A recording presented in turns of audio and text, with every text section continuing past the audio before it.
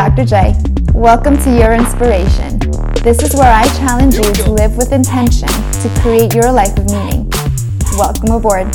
Let's get started. Today's 5-minute drop is all about changing our thoughts. And we can do this by one simple step without the need to have to complicate things too much. We can change our thoughts by changing our actions. This is the quickest way to do this. So you may have thoughts like, don't bother, you're not good enough. Just get through this, suck it up, and you'll reach the light at the end of the tunnel someday. We all have these really unhelpful thoughts and beliefs. The thing about these limiting beliefs, though, is that it significantly changes the course of your life. So instead of showing up in the world to create a business that you absolutely love and are passionate about, you end up settling for a law career because your grandmother, maybe in passing, told you that you were born to argue. So if you have these sneaky thoughts and beliefs like, if you suck it up now, you'll be happy someday, these thoughts end up creating a punishing future that you don't deserve and don't do you justice.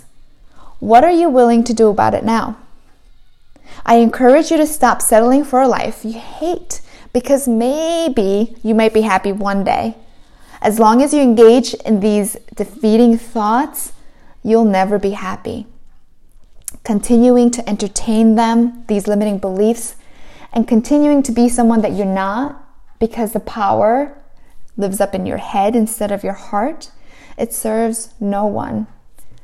So learn to change your thoughts. What's the quickest way to do this? It's to change our actions.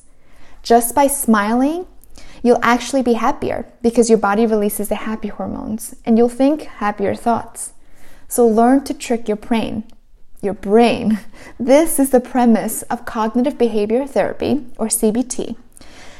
And the premise is that we can change how we feel, think, or act just by changing one of the three. And today I encourage you to think about changing the way you feel and changing the way you think by changing the way you act. This means that you can change your thoughts and your limiting beliefs simply by doing one thing that's out of your repertoire. So how do you do this? You have to act like the person that you want to become, and you'll change the way that you show up and the way that you think. I want to encourage you all to feel the fear and do it anyway.